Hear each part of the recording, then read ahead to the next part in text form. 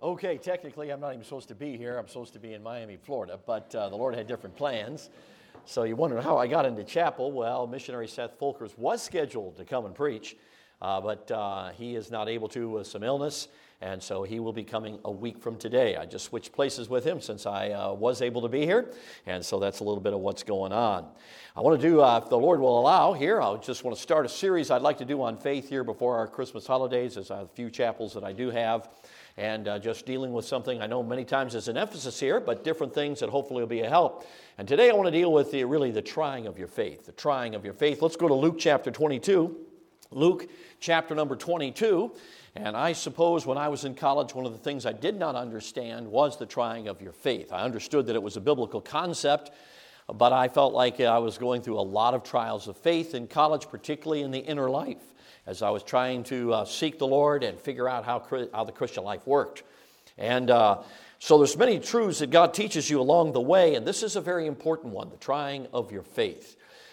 True faith will always be tried. In fact, as we find in James chapter 1, the only way you can grow in your Christian life to maturity is for your faith to be tried. Without your faith being tried, you'll never become a mature believer. It's absolutely necessary to become a mature believer. Just kind of like it is, you can't become strong without resistance. Have you ever noticed that? Those of you guys that go into the weight room, don't look like many of you do, but anyway, for those of you that go into the weight room, now sometimes it can be subtle because farm boys don't look strong, but they are, and farm girls don't look strong, but they are too. Okay, never arm wrestle a farm girl, just want to tell you guys never do that. Okay, but anyway, if you go into the weight room, guess what you're going to encounter? You're going to encounter resistance. But in order for you to grow, to get stronger, you have to have resistance. And that doesn't matter whatever it does in life. And so it is with the Christian life. Those muscles of faith have to be tried. There has to be resistance. And one thing about the trying of faith is this. Your faith is never tried when you can see. It is only tried when you can't see. Let's for a moment consider Peter. You remember Peter? Did Peter believe that Jesus was the Messiah? And the answer is, yeah, absolutely. Remember that in Matthew 16? He said to the Lord, who do men say that I am? And he says, thou art the Christ. Okay, you're a Messiah. He absolutely believed with all of his heart that Jesus Christ was Messiah. Now, his problem was this. His conception of Messiah was not biblical. Now, he thought it was. His conception of Messiah was Jesus coming back and setting up his kingdom and ruling from Jerusalem. So in his mind, you know what Jesus was going to have to do, don't you? He was going to have to defeat the Romans. And he's going to have to throw off the yoke of Roman rule and set up his kingdom. That was Peter's conception of the Messiah. It was many Jewish conception of Messiah. In other words, they saw the second coming, but they missed the first. Okay, in other words, before Jesus would ever come to deliver his people from the Romans, he would come to deliver his people from their sins. Okay, they missed that one. So he was certainly looking for the Lord to come and set up his kingdom, but what happened? Well, we all know what happened. That still is to come. And Jesus, of course, came, was betrayed, taken. And the Lord Jesus tried to tell Peter that. Remember that in Matthew 16? From this time forth began the Lord to say unto the disciples how he must needs go into Jerusalem and there be crucified, be killed, and be raised again the third day. Then Peter took him and began to say, be it far from thee, Lord, this shall not be unto thee. But he turned and he said, get thee behind me. Anybody know? Satan. See, at that point, Peter was already dealing with this paradox. Okay, as far as he was concerned, when Jesus was talking about being betrayed and being crucified and being killed, that wasn't a part of his concept of Messiah. He said, Lord, be it far from thee. You're going to set up your kingdom. You're going to rule from Jerusalem. Be it far from thee. And then he realized that he was being influenced by the enemy. Now, we come to a little bit later in his life. I want you to look at Luke chapter number 22. Luke chapter number 22, and I'm just going to entitle this message, Satan's Sifting of Saints. I have preached this in the past year, but I think many of you have not heard it, but I think at this particular time, if we just review this, it may be a help. It says in verse 31, and the Lord said, Simon, Simon, behold, Satan hath desired to have you, that he may sift you as wheat, but I have prayed for thee, that thy faith fail not. And when thou art converted, strengthen thy brethren. We all know what was about to happen. Peter was about to deny the Lord 3 times, and he was going to be sifted like he had never been sifted. And I want us to really deal with the sifting of saints because Peter is a very good example of what happened. He was expecting Jesus to come as Messiah, set up rule, reign from Jerusalem, and Jesus was crucified. And in that time, Peter, of course, his faith was tried in a remarkable way. Satan went after him and sifted him as wheat. We're going to find out what that means here in a moment. And we all know that he came through, and I believe partially because the Lord prayed for him. But it was a sore trial. In fact, so sore that he denied the Lord 3 times. Now, many of us can relate with this. What was Peter's problem? And I want to deal with that, and then we'll go into the text. Peter's problem was the problem of paradox. Paradox. Okay, I know some of you, it's not 2 medical doctors. Okay, what is a paradox? Okay, a paradox is a seeming contradiction. It's something on the surface that doesn't seem right. It contradicts. As you study it, realize there is no contradiction, but it seems to be one, like a conservative Democrat. That's a paradox. Okay, there aren't really any today, but back when I was growing up, there was a guy named Larry McDonald, who some people believe was assassinated in the Korean Air accident years ago. The flight, some disappeared. But anyway, he was a Democrat, but he was more conservative than most Republicans are. Okay, so there is such a thing as a conservative Democrat, mostly in the past now. They call them blue dogs down in the South. How many knew that? How many knew what I was talking about? Okay, a few of you do. Okay, but so that's a paradox. Sometimes, for a few years, many years, it was Cubs and World Series in the same sentence. That would be a paradox. Okay, now that's all solved. Now that paradox has been resolved. But so a seeming contradiction, a paradox. And that's exactly what Peter was living in. He was living in, Jesus is going to come. He's going to set up his rule and reign. Of course, we're going to reign with him. This is going to be wonderful. And now Jesus is being crucified. See, that didn't fit into his plans. We know that. Again, Matthew 16 very clearly says it. He never got it resolved there in Matthew, even though Jesus tried to help him resolve it. This is what's going to happen. And he's saying, no, Lord, be it far from thee. And Jesus turns, get thee behind me, Satan. Satan was already sifting him. So what does it mean to be sifted as wheat, okay? Because that's what Satan does to each one of you. He wants to sift you as wheat. Now, it's very important, okay, this is where English comes in, and English is very important. Even in studying the Bible, there's that little word as. So what does that teach us about this sifting? And that is, it's a metaphor. Okay, he's using the picture of wheat being sifted to help us understand how faith can be sifted. Now, I am certainly not an agriculture guy, okay? I grew up in the suburbs of Chicago. Closest thing I ever came to agriculture was live next to a cornfield. Okay, that was it. And I grew up in Chicago for 4 years, 1st through 4th grade. I was in the inner city of Chicago, could basically reach out the window and touch the next door neighbor's house. There'd be a gangway, they called it, in between the houses. So that's where I grew up. So I really didn't learn where milk came from until the 5th grade. Comes from the store, right? No, I'm just teasing. Okay, but anyway. Okay, so I was a city slicker as they come. So agriculture is not my thing, and particularly wheat. Like they don't grow wheat in Illinois or Wisconsin. Some places, obviously, they do. Kansas is known for wheat. But so I really couldn't tell you a lot about that particular process. But I remember when I was studying for this particular text of Scripture, I came to Strong's Concordance, and it had a figurative definition for the word sift. And I was kind of stunned by that. Normally you don't find a figurative definition, but there was.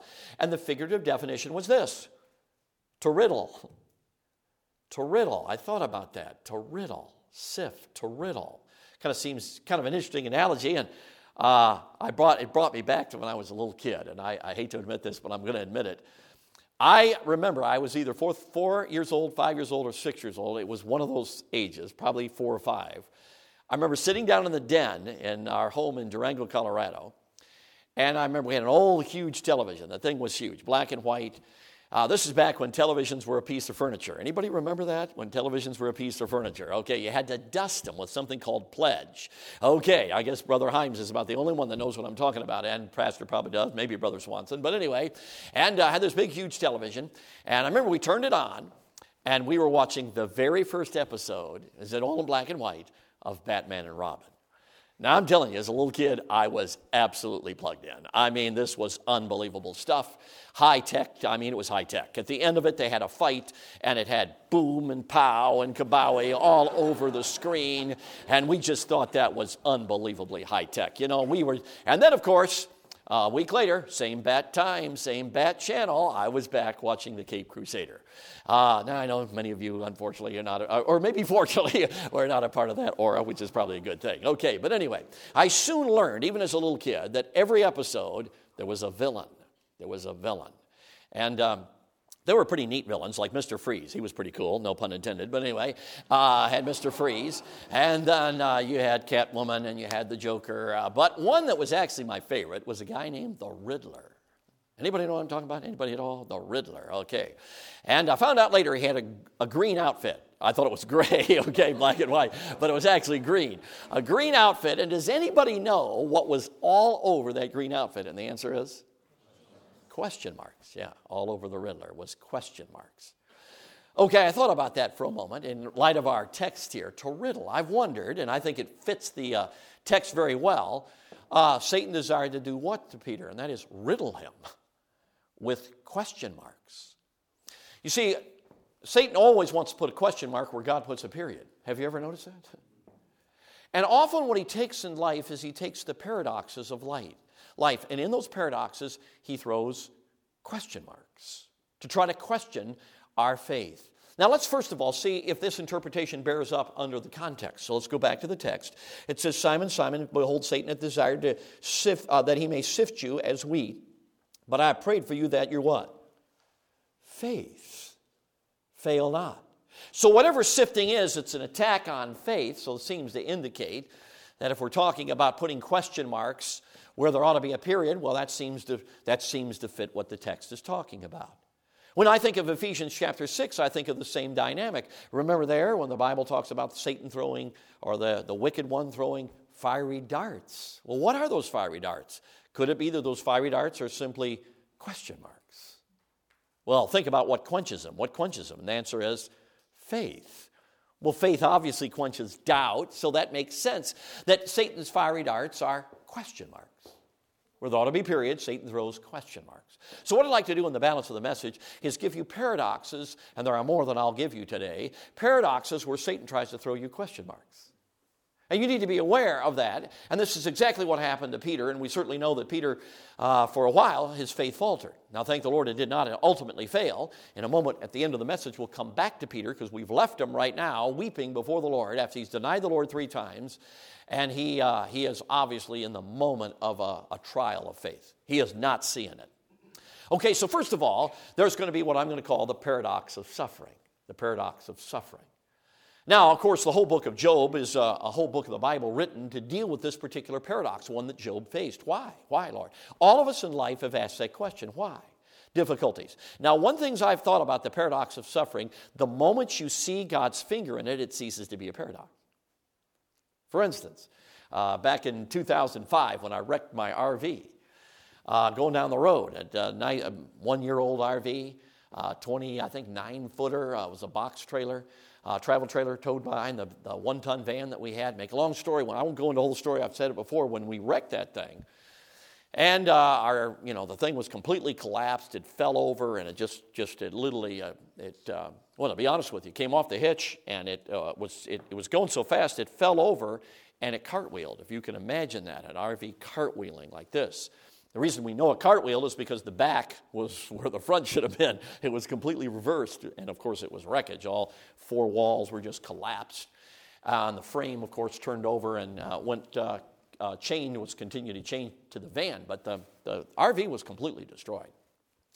Now, there was a few moments, of course, just totally being stunned, and a few moments of paradox, but honestly, the paradox didn't last long. You know why? Because I began to see miracles right off the bat. I mean, literally within an hour and a half or so, I'm getting a phone call from a guy by the name of Mike Holmes. I hadn't seen him in years. He has a ministry out in Sinclair, Wyoming. We were about 30 miles away. He said, Brother Van Gelderen, heard about your wreck. Don't ask me how. Heard about your wreck. And he said, we got lodging for you. We got a meal for you. I got a U-Haul you can borrow. It was like boom, boom, boom. And then we began to see God do thing after thing after thing. And it was a remarkable story. I've written it out. So many answers to prayer. So many things happened. It wasn't long after it wasn't a trial at all. You know why? Because it became sight. I was beginning to now I see what God's doing. We had an evangelist friend of mine who sent a word out, and donations began to come in, and there are so many things God did that we were able to switch to a truck and a trailer, and really it didn't cost anything. I mean, God provided for everything. It became sight. So that began to be, it was for a few moments, I would say, it was a trial because I couldn't see what God was doing, but I didn't have to wait long. So sometimes that happens, but normally that's not the way it is. Normally, the trial, the suffering, the question marks, Lord, why? Now, here's what I'm simply saying. It's at those moments when you can't figure out, Lord, it's like this. It's when you know you're in a paradox when verses like all things work together for good are verses that are hard because they don't seem to work right now. It'd be like this. I know most of you in college, this happens on a regular basis. How many of you would say within the last month you've had a bad day? Could I see your hands, please? You've had a bad day. Okay. Everybody knows what a bad day is. It always starts when you don't get up on time. Have you ever noticed that? You never have a bad day if you get up on time. Okay, it might be tough, but it's not bad. It's when you don't get up on time, and then things start to go downhill. You know how it is. Let's just imagine it for a moment. You know how it is. You get up late, and you're running around the dorm, and you get dressed, and you had the breakfast, and you look down, and you got two different color socks on. You know what I'm talking about? You couldn't see it in the dark, and you're sitting there with your bowl of cereal, and you knock the table, and it goes everywhere, all over everybody, and everybody's ticked off at you, and you're ticked off at yourself, and you know what I'm talking about? Just one of those days. Then your mom calls and said the dog died. You know what I'm talking about? Just one of those days. You're ready the quiz didn't go well. You studied the wrong chapter. You know how it is. Just one of those days. And everything's going bad. And then your mom calls and says the cat died. Well, that's not too bad. You didn't like the cat. Okay, but, just one of those days, everything's going down. And I mean, finally, one of your roommates kind of sees you down a little bit and glibly pats you on the back and says, hallelujah, brother. Hallelujah, sister. All things work together for good. Now, what do you want to do at that very moment? Do you want to hug your brother or sister in Christ and thank them for being so helpful at that very moment? No, normally you want to slap them upside the head. Okay, now you don't do that, but you want to. Why? It's not that you don't believe that verse. You believe the verse. What's the problem? You're having a hard time reconciling what you're going through with all things work together for good. You ever been there? That's paradox. Because it doesn't look like all things are working together for good. Now, have you ever noticed that that moment of paradox is when Satan throws question marks? Does God really love you? Are these things really going to work together for good? How can you praise God for this? He wants to put those question marks. And friends, at those moments of paradox that you and I are extremely vulnerable to the question marks. And I'm just going to warn you, when you get out of ministry, the same thing happens. You can be involved in an unbelievable ministry week or whatever, and all of a sudden things are starting to happen and thinking, why, Lord, this doesn't make sense, and all kinds of things. And sometimes that paradox stays for a while. There's no reconciliation with it. And those moments are vulnerable for Satan to throw those question marks into your heart. I know you've been there. I've been there. We've all been there. But it's important to understand paradox is going to make you vulnerable for question marks from Satan. Now, the paradox of suffering is one you hear about, preached on a lot. So I'm going to move on to a couple of other paradoxes that maybe aren't so aware of. Number 2 paradox, the paradox of a subscriptural experience. The paradox of a subscriptural experience. In other words, there's certain things the Bible tells us that you may find, I don't know if I'm experiencing that in my life. How about this verse? Thanks be unto God, who always causes us to triumph in Christ. Is that verse true? Well, it absolutely is true. You say, well, then what about the person who you got that, but they're living below that? They're not triumphing in everything. Well, we all know it's because they're not living in the reality of who they are in Christ. We get that. But sometimes what happens in that moment of paradox, sometimes Satan will come along and throw, well, it may be for others, but it won't be for you. You can't live that way. Or God really didn't care about you. You're not going to have victory like that other person. Maybe even in testimony chapel, you hear somebody giving a testimony, and that's never been your experience. And Satan comes along, tries to throw, that's not for you. You can't do that. Yeah, that'll never happen in your life. You won't see victory like that. All I'm simply trying to say, friends, is Satan is always trying to do things, get you to question the Word of God and getting you to question God's character. He's always throwing you question marks. But he particularly is effective in the moments of paradox, particularly when you're defeated. You're defeated. See, many times people don't even realize that they live such a subscriptural level that they have got ways, for instance, how do I put this? We know for years there was a theology that was very popular about 100 years ago called the doctrine of sinless perfectionism. And if you ever take sanctification in the seminary, I'm sure that'll be dealt with, the doctrine of sinless perfectionism. Now, I think most of us realize that doctrine is not very popular today. You know why? Because it didn't work. Okay, it didn't work. Okay. In other words, people would come to a point where they say, I'm never going to sin again. And of course, they would. And then they would redefine sin and dumb down the definition of sin. And it was a problematic issue. And of course, today there are a few people, and a lot of those doctrines have even been kind of reworked, okay, because of exactly how they didn't work, etc. Okay, now that doctrine is one we don't struggle with. But you know what we do struggle with? The doctrine of sinful imperfectionism. You know what that doctrine is? Well, everybody sins. I mean, everybody struggles. Nobody's perfect. Okay, now here's the point. I want to ask you a question. Anytime you're tempted, do you have to sin? And the answer is no. Why? Because there's a way out. The Bible says every temptation there's a way out. So just like the doctrine of sinless perfectionism, that you can reach a point where you never sin, is problematic, because the Bible tells us we're going to have a flesh-spirit struggle the day we die. If we say we have no sin, we deceive ourselves. Okay, we get that side. But now we've moved to the other side where we excuse sin. Well, everybody's going to struggle. But the point is, every single one of us in this room should understand that even though we recognize there's a battle with sin to the day we die, every time we do sin, we didn't have to. There was a way out. So the paradox of subscriptural experience is just justifying your defeat and just allowing Satan to throw. And what he wants you to throw? He wants to throw darts in your heart so that you doubt that you can ever have victory over fill in the blank. Some of you struggle with just unbelief. Some struggle with worry, which is unbelief. Some struggle with other sinful issues in your life, anger and frustration, which is unbelief. And all of them go back to unbelief. And the point is simply this. Satan wants you to surrender, and he wants you to come to the point, I'll never have victory over that. See, that's a paradox of subscriptural experience. Well, I know the Bible says that, but it's not for me. I can't live that. You know, my parents had issues, and they are angry, and I bought into their anger, and I just struggle with it, okay? That's what he wants you to do. Satan's really throwing that dart into your heart to get you to doubt that victory is for you, that you can have victory over whatever it is. The insecurity, the feelings of worthlessness, we've talked a lot about that last few years. Whatever it might be. My point is, Satan wants to get you to doubt God's provision of victory is for you. He doesn't care if you believe it's for other people. He just doesn't want to believe it's for you. See, the doctrine of subscriptural experience, excusing your failure, excusing your defeat, and allowing Satan to do that. How about this one? Evangelism. I think if I were to, I'm going to set you up, if I can tell you I'm setting you up just so you know you're being set up. So I want you to know that, so go right into it with an open mouth. Okay, so here it is. How many of you believe that God's grace is sufficient? Can I see your hands, please? Just put them up here. Okay, here it is. You can put your hands down. How many of you believe that the fields are white, ready to be harvested? Can I see your hands, please? Okay, great. And how many of you believe the gospel is the power of God unto salvation? Can I see your hands, please? Okay, you know I just set you up, didn't I? If we really believe all three of those things, what will we do? We will give the gospel with expectation that it'll work. Doesn't mean everybody we talk to will get saved, but we're expecting the gospel to be powerful in every life, every time it's given. Does that make sense? So do we live that way? No, we don't. Why? Why do we not live that way? I'm going to tell you why. Because we allow experience, pardon the expression, to trump, no pun intended to our president, but anyway, we make experience that will trump what the Bible says. You're about out soul winning, you get the door slammed in your face. How many have ever had the door slammed in your face? Okay, put your hands down. You know what you have a tendency to do? Think everybody's going to slam the door in your face. Have you ever noticed that?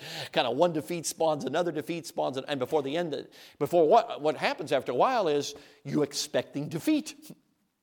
You're expecting rejection. You're expecting people not to listen. You're expecting the gospel not to be powerful. So what we've done at that point is we've allowed the paradox of a subscriptural experience to define what we believe instead of letting the Bible define what we believe. See, Satan always wants you to allow your experience to be more important to you than the truth of the Word of God. And defeated experience is a common occurrence in today's Christianity. Would you agree with me on that? Some of you have been defeated coming into college, and maybe there's still areas of defeat in your life. Here's what I encourage you to do, is to recognize that when Satan comes along and basically says, you can't win people to Jesus, you don't have the ability to be used of God, or whatever the doubt is, whatever the question mark he throws into your heart, to recognize that is coming from the enemy. He is sifting you. He is putting riddles. He is putting question marks where God has put a period. So the paradox of a subscriptural experience. And it's something that many young people struggle with. Now, I will tell you, there are many times in life where experience will scream at you, and you have to reject how you feel and believe what the Bible says because it says it. Do you know that your experience could be misinterpreted? Do you realize that? In fact, many times I believe it is misinterpreted. I believe the guy that slams the door in your face may be the closest guy to salvation. I was reading the story or somewhere or hearing the story. I can't remember where it was now. I need to come find it again because it was really interesting. It was a guy, it was Brother King. Some of you were here when he preached, and he was talking about his first time out soul winning. It was with a real soul winner guy, and he knocks on the door, and the lady screams at him, yells at him, and tells him to get off the porch and whatever. And he goes around to the back door. Now, I don't know about you. I don't think I'd have gone to the back door. What do you think? I thought, well, those days. And he rings the back door, and the lady comes, and he had some funny line about, man, you're not as ugly as the lady in the front door. But anyway, something like that. And the lady started laughing, and he led her to Jesus. Now, what was the deal there? That soul winner was an experienced soul winner. You know what he decided to believe? He decided to believe that God's word was more true than his defeated experience, or what seemed to be defeated experience. See, many times we allow that defeated experience to define us. And so many times it happened. I think I've given the story here about the young man I came to after one of our war nights and started to talk. Showed no interest in the gospel. So much so I said, let me find somebody who is. And I took 3 steps away, and the Holy Spirit arrested me and said, just basically, you need to go back and talk to that kid. It was so clear to me, I just made a U-turn, came back, I fumbled around, and I was trying to find my bearings, and I was trying to get back on, and it really felt kind of completely just ridiculous, and it was like the Lord opened a door a Mack truck could have driven through. The kid looked at me and says, you know what, I just came to this thing from my grandfather's funeral. And it was like the Lord said, okay, there's the door, go through it. And I looked at him and I said, you know what, I bet you're thinking about death. And I bet you're wondering where you're going to spend eternity. I said, wouldn't you like to know your sins are washed away, you're on your way to heaven and know it? And tears began to come down his cheeks. He said, yes, I would. That kid was this close to being saved, and I thought he wasn't even close at all. If the Holy Spirit hadn't arrested me, I'd have missed that opportunity. Within a half an hour, he was wondrously saved. See, our sub-scriptural experiences Satan uses to throw darts. The gospel's not that powerful. The fields really aren't ready. God's grace isn't sufficient. Now, we never say that out loud, but in essence, that's what he is getting us to question. So you see that? Number 2, the paradox of a sub-scriptural experience. Number 3, the paradox of spiritual deception. The paradox of spiritual deception. Now, I bring this one in simply because for some of you out here, I know that you really do have a sensitive heart. And I've got an overly sensitive heart, and I shouldn't say overly, but sometimes I feel like it's overly sensitive. And those of you that have an overly sensitive heart can be, if you're not careful, wide open to satanic counterfeit. Satanic counterfeit. Do you know I call it counterfeit conviction? Do you know that Satan, the Bible calls it accusing. I'm going to use the word conviction to help us see it as a counterfeit. Do you know Satan has conviction? And Satan will try to convict you and try to get you to feel bad about something that God doesn't want you to feel bad about. And that counterfeit conviction, you say, well, how do you know the difference? Well, one thing I can always tell you about counterfeit conviction always causes you to doubt clear statements of the Word of God. If we confess our sins, He is faithful and just to what? Forgive us our sins and to cleanse us from all unrighteousness. So if you come before the Lord with genuine honesty and you get honest with God and you confess your sins in the sense that you agree with God about your sin, the Bible says you need to get off your knees, whether or not you feel it or not, say, hallelujah, thank you that you've forgiven my sins and I'm cleansed. But you know, Satan will often come along at that moment and say, God hasn't forgiven you. You can't forgive that. That's too bad. And you know what many times we do? We believe it. See, Satan is always trying to get you to doubt the Word of God. And satanic conviction does that. And remember, when Satan convicts you, he drives you to despair. When the Holy Spirit convicts you, he drives you to hope. That's how you tell the difference. Satan always brings you to Calvary, Satan always brings you to Sinai, and Jesus always brings you to Calvary. See, that's how you know. The Holy Spirit will always take you to Jesus, but the spirit of Satan will always take you the opposite direction. He'll take you to the law. He'll take you to condemnation. He'll take you to no hope, to despair. So there's that. There's even for some of you that are highly sensitive. I've learned this early in my life the hard way. I think Satan sometimes even has what we might call satanic counterfeit leadership. Where he will lead you, and usually he does that in a way where he just will not let you go. He just, how do I say this? He's just like a fly or a gnat that you just can't get rid of. And, you know, you need to do this, do this, do this. And I've been in situations where I went back and did what it was, and it didn't turn out at all. I realized later on, I wonder if that was not the Lord at all. See, God is light, and in Him is what? No darkness at all. So when the Holy Spirit's leading, you start following him, there's joy, there's peace, there's not constraint, particularly if you have a willing heart, there's not constraint, and it's not badgering you. It's leading you. Remember, the Holy Spirit leads, Satan drives. Okay, there's a difference between driving cattle and leading sheep. We all know a pastor is supposed to lead. He's not supposed to drive. Okay, but Satan will drive you. In other words, he'll try to get you on some guilt trip to get you to do something, and then when you do it, there's nothing there. Like going knocking on a certain door and nobody's there.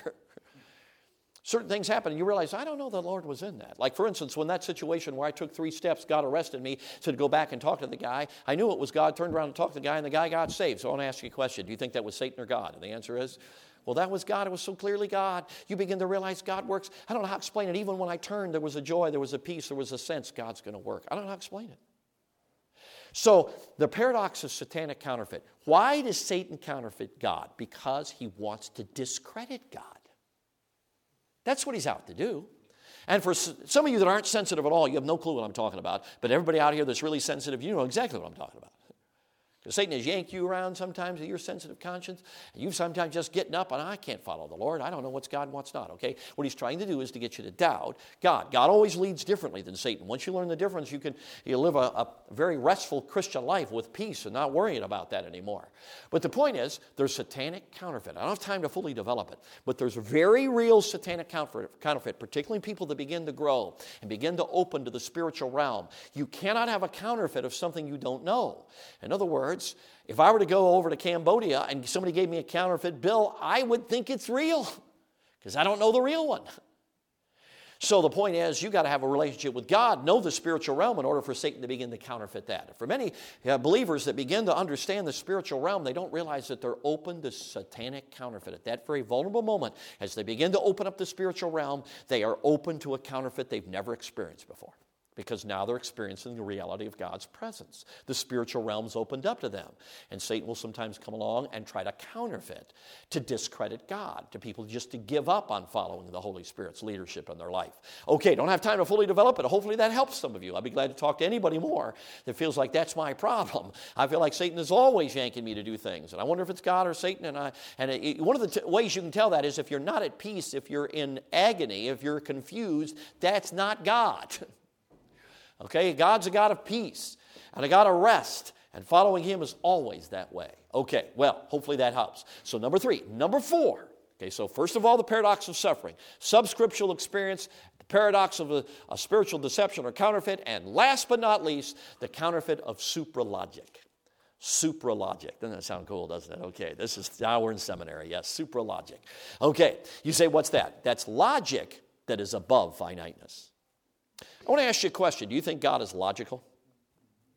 Now, there's a difference between something. Let me give you something that's illogical. Okay, that would be God is light, God is not light. Okay, that's illogical. Okay, so we understand that. Okay, man has a free will, man does not have a free will. That is not logical. Okay, so you understand that there are certain things, even as finite human beings, we understand that can't be. And we all understand that. Okay, but supralogic is different. Supralogic is logic that is above finiteness. Okay, now all of us are finite. But God is logical in a way that finiteness cannot always comprehend. That's why the Bible says in the book of Romans, chapter number 11, his ways, help me out now, are past finding out. There are certain things about God, because we're finite, we'll never totally comprehend. Like one of them is pretty obvious. The eternality of God. God has no beginning. He has no end. He lives in every moment of the time at the same time. There's no way you and I can comprehend that. There's no way you can comprehend a being who's always existed, always will exist, lives in every moment of time. You can't comprehend it. You cannot comprehend it. It's impossible. And even our world can't comprehend it, because all the superheroes that the world creates, none of them are even close to who God is. They're all finite. See? So God's beyond all that, so much so that humanity can't even comprehend it.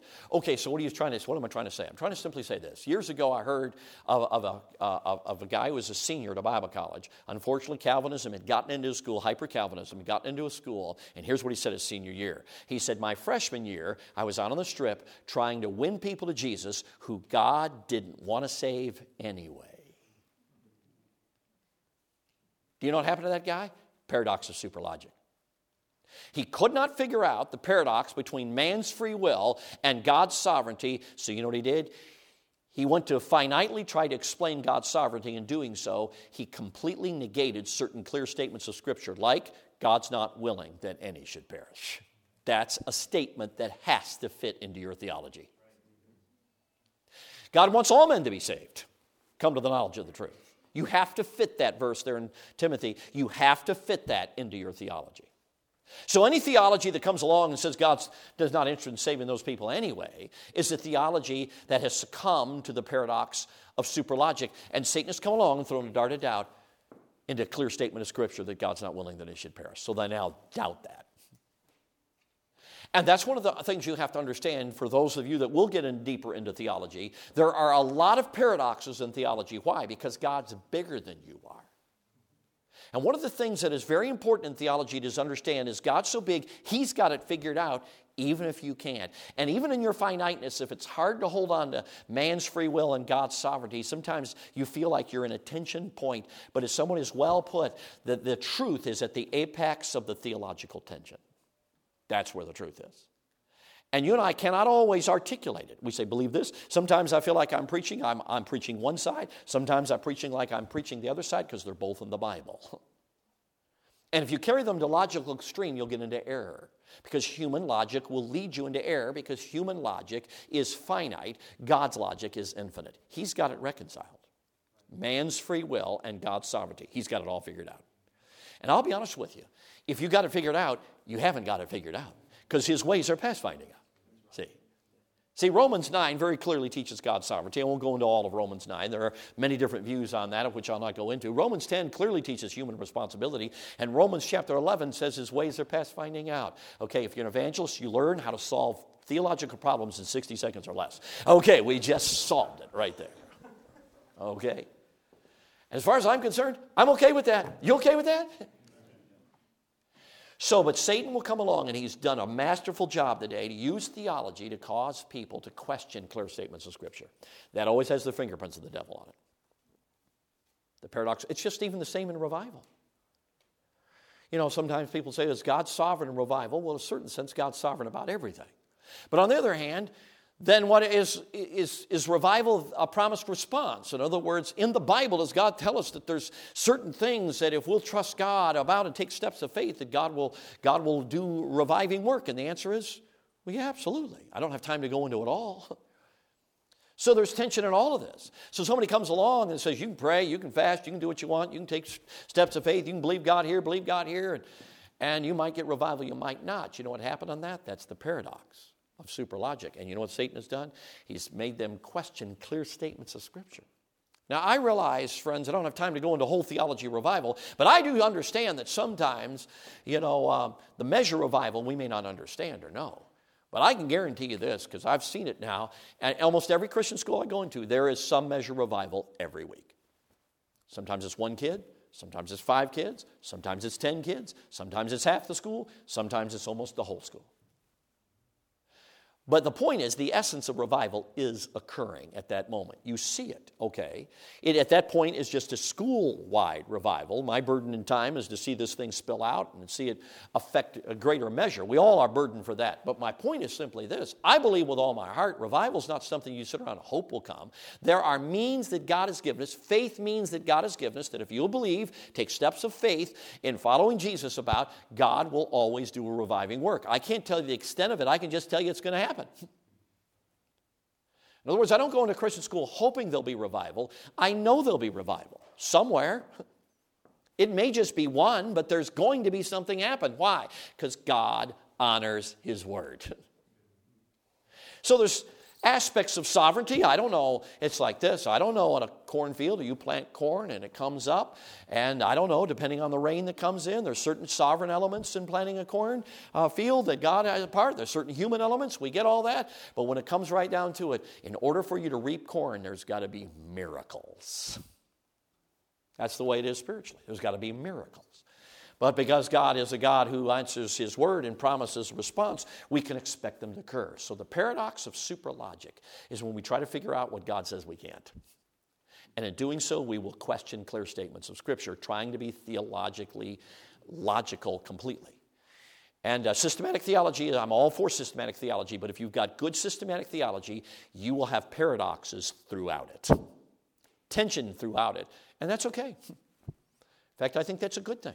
And here at BCM, I hope you'll understand the importance of developing a theology that is biblical and has systematic theology tension points, because the Bible does. And I could go into many other systematic theology tension points, but we'll leave it at that right now. So the paradox of superlogic. Now, I got to get back here and finish. I've already gone too long. Okay, and here it is, Peter.